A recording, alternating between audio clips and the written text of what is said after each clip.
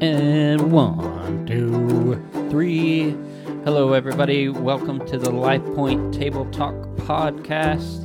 My name is Jason. I'm here with my brother Tyler. Hello.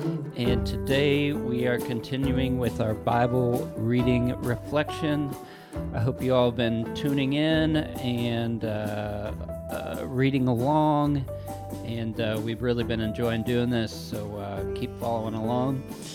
And today we have got quite a bit. We've got Numbers 16 through 33 and Mark 6:33 through 10:31. Yeah. Very precise. Yes, I'm not sure who chose these breaks, but we're going to go with it. We're rolling with it. And today I'd like to start in the New Testament, because we usually start off in the Old Testament reading and it goes forever. Yes. And then unfortunately the New Testament Gets a little scanned. we're a little tired out by then. So we'll start there. So we're starting at Mark 6:33, which was right where we stopped last time. And Jesus and the disciples were trying to get away to rest, and it didn't work out. A large crowd follows them, and I love this part because it says Jesus was moved with compassion. Yeah, me too. When he looks at them, they're like lost sheep chasing him. Yep. Which is totally accurate. Yeah. And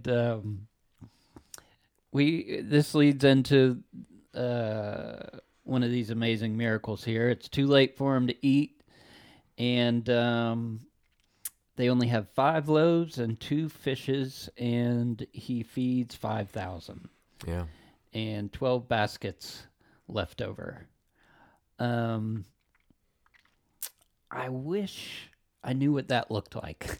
I know, right? Do you think he just kept breaking bread like a I gazillion don't times? know. Or I did it don't just know. show up in front of people? Or Yeah, and it's like, I love too that the numbers are very specific, Yeah. and they have very detailed, in-depth meaning too. Hmm. Even down to I think where it says, yeah, the disciples say, "Shall we go and spend 200 denarii on bread?" Right. Which is 8 months of wages. Wow. It's like, that's how many people are here, Lord. Yeah. You want us to feed them? We got to go spend 8 months of wages. But he has them sit down in hundreds and fifties, which is really fascinating too, because that was that time that was a common practice for military procedures. You'd put your military groups in hundreds and fifties, and I thought this is pretty cool because it's like he's announcing this new kingdom, and it's like this kingdom invasion's coming, but it's going to look like nothing what people thought. Wow. That's So I awesome. thought that was pretty cool. And then the last thing is the 12 baskets. Yeah. I don't think that's accidental at all. I think that represents Israel. Yeah. 12 And so tribes. this is to the Jews, and then just in a couple of chapters, we're going to have a different feeding that's specific to the Gentiles. Right. So it's like Oh, his that's really all-encompassing ministry. Yeah. So after that, Jesus goes up to a mountain to pray, and the disciples go out at sea, and they're struggling to get across because the wind's going against them, something like that. And this really caught me as funny because I forget what maybe all the translations say this, but it says Jesus made it look like he was just going to walk by. Yeah. Like was he Just playing a joke super on him casual. or something? Yeah, he acted like he was just walking by on the water. And obviously it freaked them out. They thought it was a ghost, and it was Jesus. And he comes on the ship there, and the winds die down. And then they get to the other side, and again they just talking here how the entire area, that whole town and region, when he shows up, it's like Beatlemania, pretty much. I mean, they're crowding, and They want to see this guy. they want to even just to touch him, you know. Yeah, and I love that it says that they might just touch the fringe of his cloak, And then immediately you just think back, I think it was just a chapter or two with the woman and the issue of blood. Right. That's what she did. It must have got around. Yeah, exactly. Yeah. Like words traveling about this guy. And there, I was thinking too, like it had to be intense. Like the disciples were probably almost like bodyguards, you know, Well, because they would be crushing I him love you if said that everybody's- because we're going to see in a couple of chapters, it explains a little bit of their behavior. Yeah. When they look like they're not very welcoming. Right. And kind of jerks. Yeah. I think it informs to that. They're like, I mean, they're just constantly throngs of people like And surrounding you them. see that in some of these stars or whatever. It becomes dangerous. Yeah. Because people you are have just to have the they- entourage. They go crazy, you know. And he was like, rock star's a cheap word for it, but he was a phenomenon, I Yeah. guess you could say. So that ends 6. We get into 7 here, and he's going back and forth with the Pharisees about the disciples eating when they're unclean, I believe it is. Yeah. Which we've been reading about quite a bit. The rules that the Israel had for being clean, and Yeah, I've seen that in our Old Testament readings. yeah, it was really serious, and but Jesus kind of flips it on them, Mm-hmm. and he's talking about how they honor the Lord with their lips but not their hearts, and he brings up a really intense thing about how it says you should put to death kids who dishonor their parents. Yeah. He said you're not doing that. Yeah. Why What he is he says too, putting- you're finding loopholes. Yeah, He says you're finding loopholes and not take care of your mom and dad, which is part of the commandments too. right. So saying that, well, that money is set aside for God, Yeah, for an offering. But with Jesus, what's cool is he's always gets to the heart of the matter. right. It's a hard issue. Yeah. And he gets into some really deep stuff here. He starts talking about nothing outside going in a man defiles him, Mm-hmm. but what comes out of the heart, evil comes out of the human heart, which is so true. I mean, I don't know when we will learn this. How many times we look at things and objects and places that are evil, it's always the humans in the situation who are the problem. Yeah. It's not the things. Well, It's the people. Yeah, and it really stood out to me too what he said. He calls it your tradition, traditions of men. Yeah. It's stuff that they've kind of extrapolated from the original ideal will of God and the original commandments that they've just over time have turned into their traditions. Yeah. And he's saying, you're missing the mark here. It's not what that was about this whole time. Yeah. It's really about this. Yeah. And then we get to the Syrophoenician woman, and she's asking Jesus to heal her possessed daughter. And Jesus says, Israel first. And he says, it's not right to throw the children's bread to dogs. And she replies, don't dogs get the crumbs? And this is a really intense exchange. It's, he's calling this people group dogs. Yeah. I've heard different ways of this explained. It's not a nice connotation. I don't think there's any nice way to put it necessarily. The one that made sense to me was that he was talking about some of the customs that her people group her culture and stuff were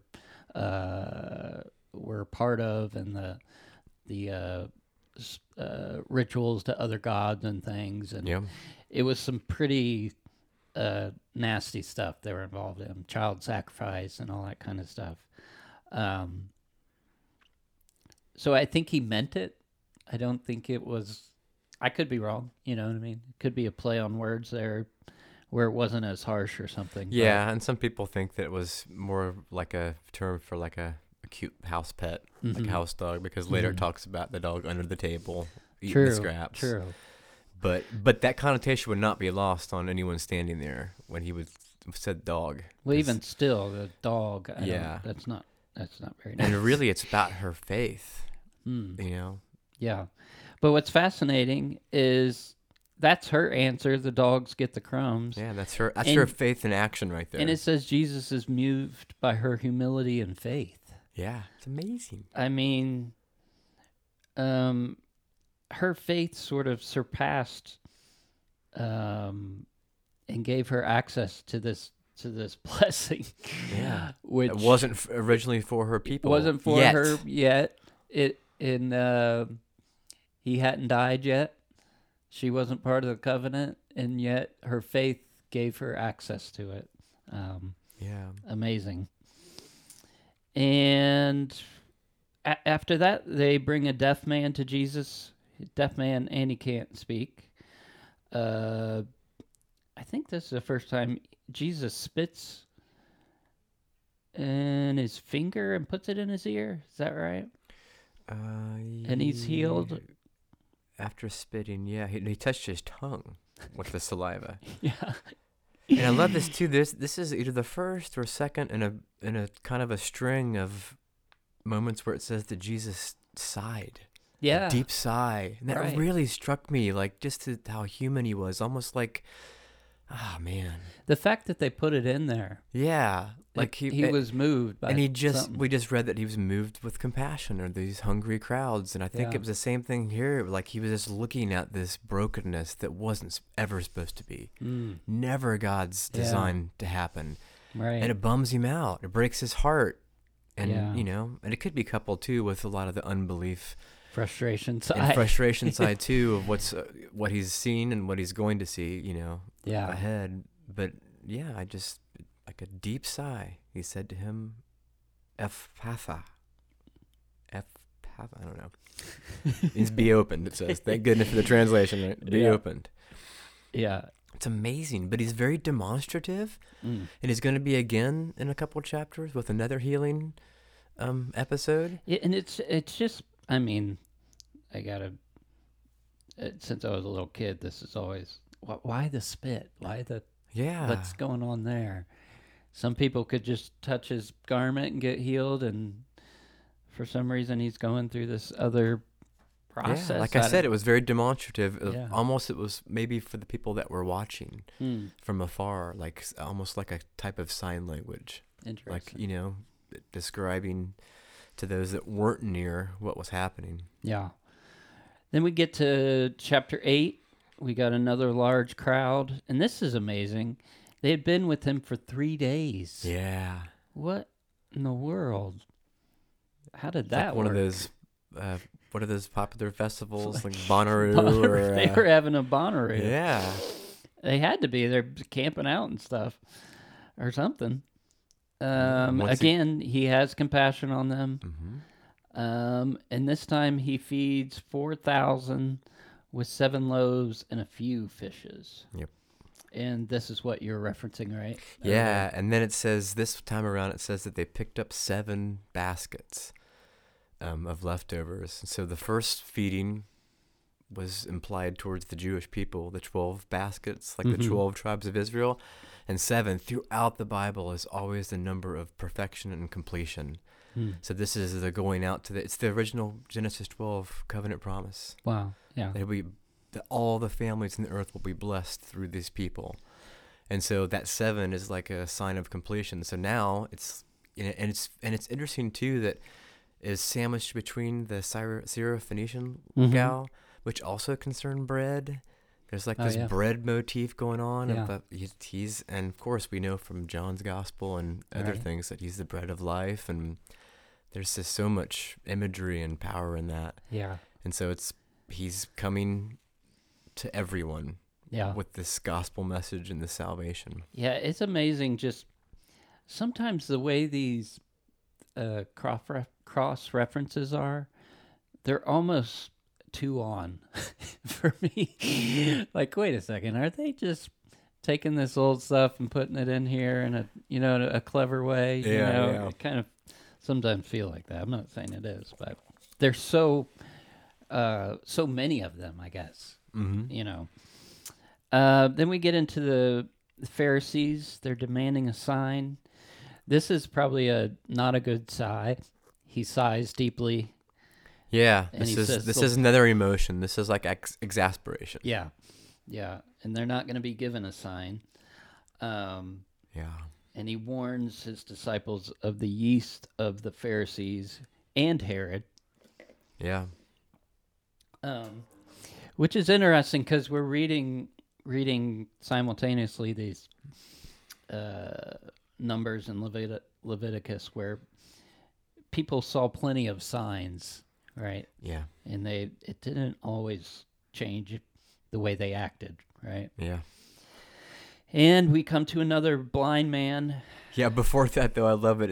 He says to beware of the leaven of the Pharisees and the leaven of Herod. And they more or less said, is he talking about us not having any bread here? Right. Yeah. And Mark has like a motif throughout his whole gospel. Yeah. He doesn't really paint the disciples in a super positive light. Yeah. Kind of numbskulls. Right. Like right. slow to get it. Yeah, he's kind of frustrated too. I Yeah. have the notes, but it's like, what? How are you not getting this? Yeah, and what Jesus says to them too. He quotes from the Old Testament, having eyes and do not see, and having ears do not hear. Right. And then immediately following is him healing a blind man. So it's like he's like contrasting their blindness and to what he's about to do with this man and this healing. And this is one of my favorites. I call it the Jesus optometrist. Yeah, this healing. is another. He's going with the spit again. Is he spit in his eye? Is he spitting in his eye here? No. On the ground, or it says, take the blind man by the hand after spitting on his. Oh yeah, he brought him out of the village, and after spitting on his eyes and laying his hands on him, he asked him, "Do you see anything?" And he looked up. I love this. And he looked up, and he said, "I see men, but I see them like trees walking around." Then again, he laid his hands on his eyes, and he looked intently and was restored. It's amazing. And that's why I said the Jesus optometrist, because I got terrible eyesight. So I get every couple of years I get new glasses. What And do it you made me think of one or two, C or D, C or D, you know? It's just amazing. Yeah. I think it's one of those things where it's just people are different, I guess. Their experience with Jesus are different, you know. He's still healed, but the process is different, you know. Right. And also there's this kind of current theme too of people's faith. Yeah. Associated with their healing, and maybe there's stuff missing that we weren't on the scene. Maybe that has something to do with his faith and his response to what Jesus was doing. Yeah, I think like you're saying, like there's not a lot in here, like it's deliberate what Mark's telling us, you know, even the numbers and things. Like he takes the guy out of town. It says like there's something there going on. Like it was a personal, you know, it meant something. Yeah. Then we get to this amazing passage here where he's asking Peter, "Who do you say I am?" And he says John the Baptist, Elisha, or the other prophets, which is interesting because that kind of shows you they were already thinking in these archetype. Yep, they were looking. Like obviously he's not John the Baptist. There was a John the Baptist. There was an Elisha. There's like he's like that. Yeah. You know, he's like this guy. And then of course he says, "Who do you say I am?" Which is probably the most important question in the scriptures. Yeah, any of us can answer. And he says, "You are the Christ." And this is another theme. The whole time Jesus is telling them not to tell anyone. Yeah. Strictly tells them not to tell anyone. Including people he heals and delivers. Yeah. They call it Mark's messianic secret. It's great. It's very... Why do you think that was? I think for sure it was because at this time, like you were saying, that we're looking for Elijah. Is he John the Baptist? Is he one of the prophets? They were very much looking for this Messiah. Like it was in their consciousness, especially in the couple hundred years leading up to that, this post-exilic Israel existence. But they were looking for a Messiah that was going to cut heads off and take down Rome, like David, and kill everybody and deliver them and rule the world. And Jesus came to do it a very different way. And he knew that if he gave them enough encouragement that he was that kind of Messiah, the whole thing would just implode. Yeah. And I think that was why he was so secretive. Like, I'm not going to let you do that and turn this into this, because I have this mission that leads to the cross. Well, it's fascinating because right after that, he explains very clearly to the disciples. Peter was doing so good. He's going to suffer. He was doing so good for 2 seconds. Suffer and die and be. I mean, it's so hard because we're seeing this in hindsight to understand. I obviously we can't say we do any better, but it seems like he's being very clear with these guys what's going to happen and how it's going to go down, and they're just not accepting it, not getting it. I think that ties into what we just talked about. They were so expecting this other type of Messiah King, deliverer, redeemer. It didn't even make sense. It didn't make sense. They're like, it just glanced off of them, which leads perfectly into Peter's response. Yeah. It can't be so. Right. Yeah. You know, he says, no way. In the best ever, get behind me, Satan, to Peter. And I use that phrase all the time. To the kids? To my mother-in-law when she offers me cookies or something. Yeah. Get behind me, Carol. Yeah. What's amazing, one paragraph earlier, Peter got it right. Yeah. He said, you are the Christ. You are the anointed one. You are the Messiah. And now, 3 seconds later, he's getting it wrong. And then that chapter ends with Jesus bringing, the part of the gospel that is a little harder. So some folks don't like this part. The cost of discipleship. Yeah, if you want to follow Christ, you must deny yourself and pick up your cross. You must lose your life to save it. What can you exchange for your soul? If you're ashamed of me, I will be ashamed of you. I mean, it's pretty intense language there. Very much so. Yeah. Those passages, that whole last passage with Peter right to the end there that sticks with me. Yeah. Quite deeply.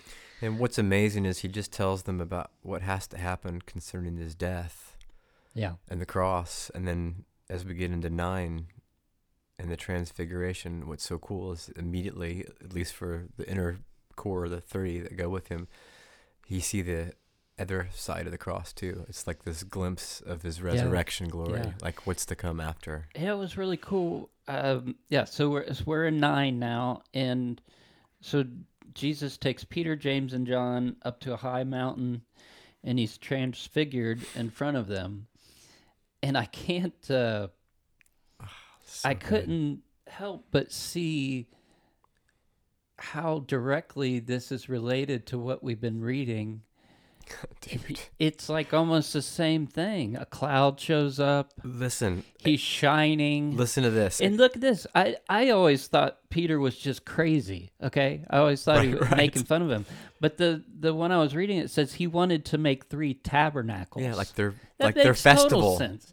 Like he forgot like a holy thing. Yeah. He was making a holy area for them. He was still getting it wrong, but his heart was okay. Yeah, but it made like when the translation I was reading said tabernacles and not tents. Like that made so much more like sense. their feast of tabernacles, their like festival. Yeah, I love it though. I love the way it's worded though. It's like, Lord, it's good to be here.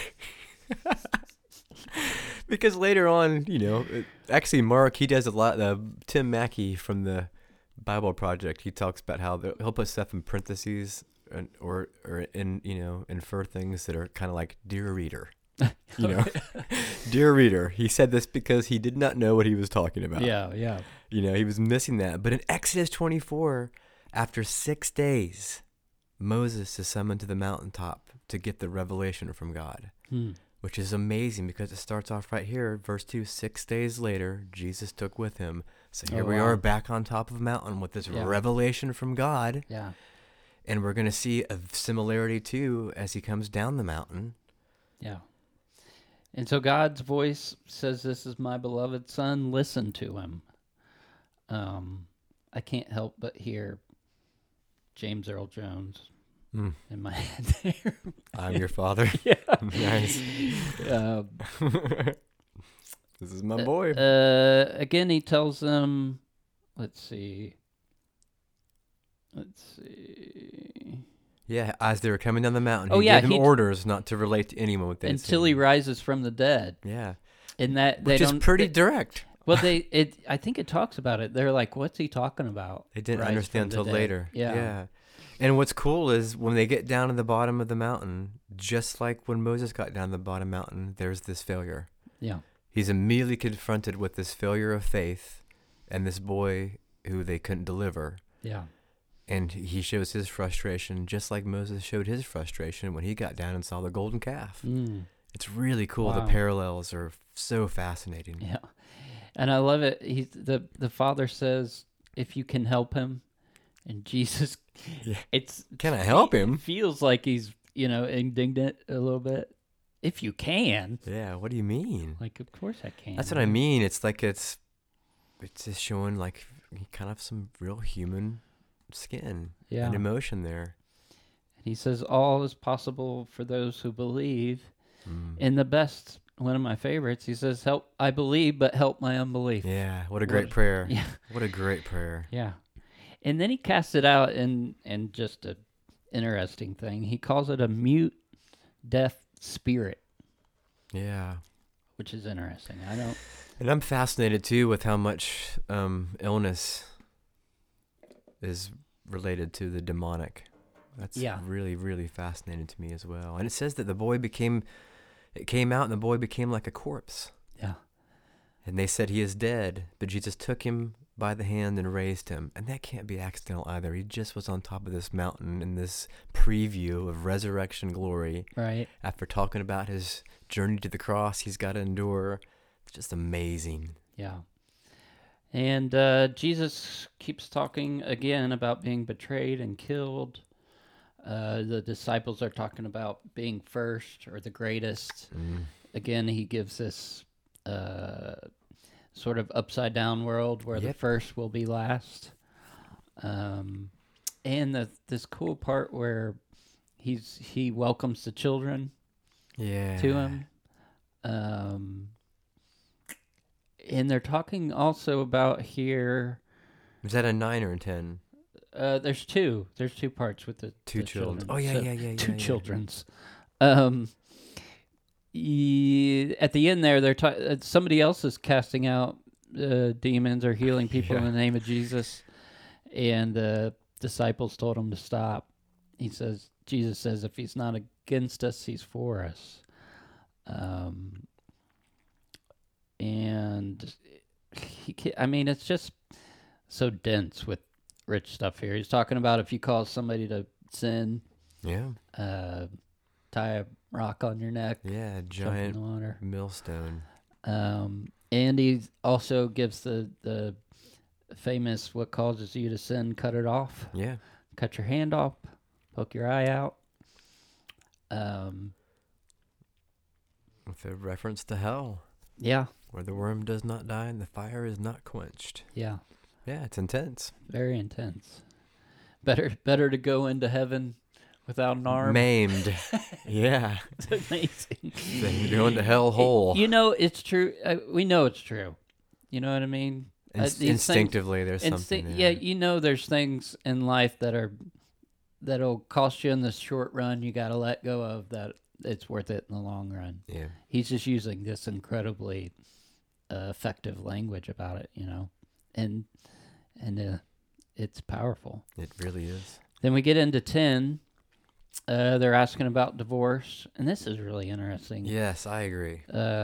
Moses allowed it, says because they had hard hearts, and Jesus references Genesis.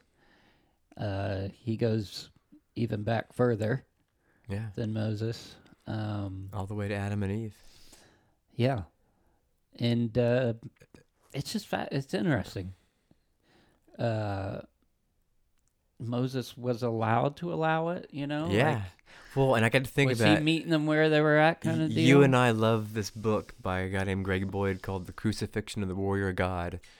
And part of his whole motif in that book is how in different stages of world history, God kind of stooped to the level to meet people where they were at so that he could reveal himself to him until he could eventually get to Jesus. And it was kind of in these stages.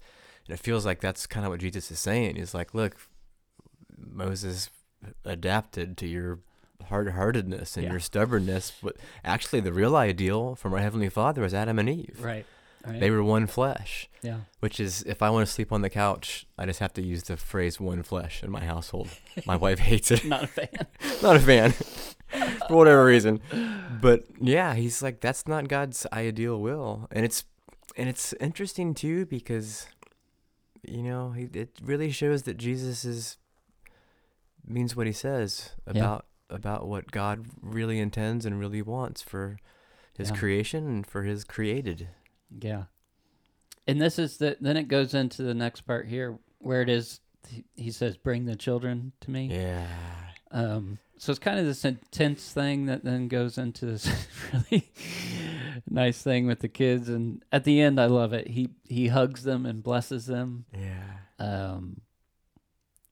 I always have to bring this up, but if the kids were attracted to Jesus and really liked him, he must have had a certain type of personality that was attractive to them. He couldn't have been super dour and serious and angry all the time. There was something about him that was attractive to and that's what we were talking about earlier, where the disciples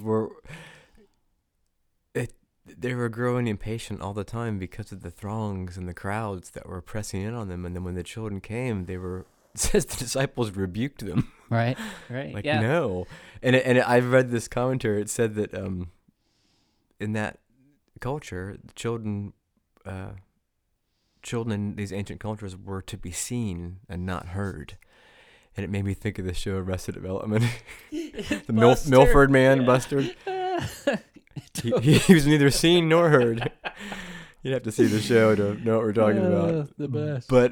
But like you said, there was just something about Jesus. It was attractive. Yeah. It was joyful, and he wasn't about to deny that. Right. But Mark's just constantly kind of painting these guys in this negative light. Getting it wrong. But they're getting it wrong, and they are. But at the same time, like you said earlier, you could just imagine they're almost serving as like these bodyguard dudes. Yeah. Like, I mean, you've got all these people constantly pressing in on him, and it's an intense scene. And it ends. We'll end here on 10 with the story of the rich man comes to Jesus, asks him what he must do to be saved. And interestingly, Jesus lists the commands. Yeah. And the guy keeps going. He says he did them all. Yeah. And Jesus is like, cool. That's awesome. I love it because it says Jesus feels love toward him. Yeah, he loved him. Yeah, it was like, and then he tells him to sell everything and follow him. Yeah. Like, I think he meant it. Like, it says he loved him. Like, come with us, man. Like, you're a good candidate. Yeah, you're on the right track. Come with us. Good job. Yeah. And he also knew the button to press. Yeah.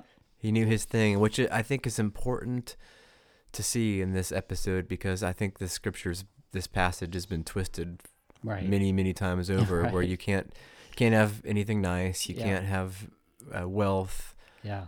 You can't have that sort of thing, because Jesus calls everyone to be poor and not have that sort of thing. He just talked to this guy about that. Yeah. And he does go into some intense language there about it's hard for the rich to be saved. Mm-hmm. But it ends with, but with God, all things are possible. Totally. And it makes me think of the parable that we talked about last week of the sower and the seed. And so this guy is that type of soil where the tares come up, the worries, the cares, the wealth, the stuff of the world, and it chokes out the word of God. Right. Yeah. And it ends really cool. We'll end here. The disciples are talking about what they left behind to follow Jesus, and he's saying, if you left something behind, or a person or a thing, it'll be given back to you even more. Yeah. And this incredible promise for now in our lives, and for the future to come as well. Yeah. It's awesome promise there. Whatever we let go of, we will receive even more through Christ. It's amazing. Yep. Awesome. And okay, we'll stop there. We did a pretty good one here on the New Testament reading, and we will come back with another part 2 with our Old Testament reading. Stay tuned and come back and check out part 2. Awesome. See you later.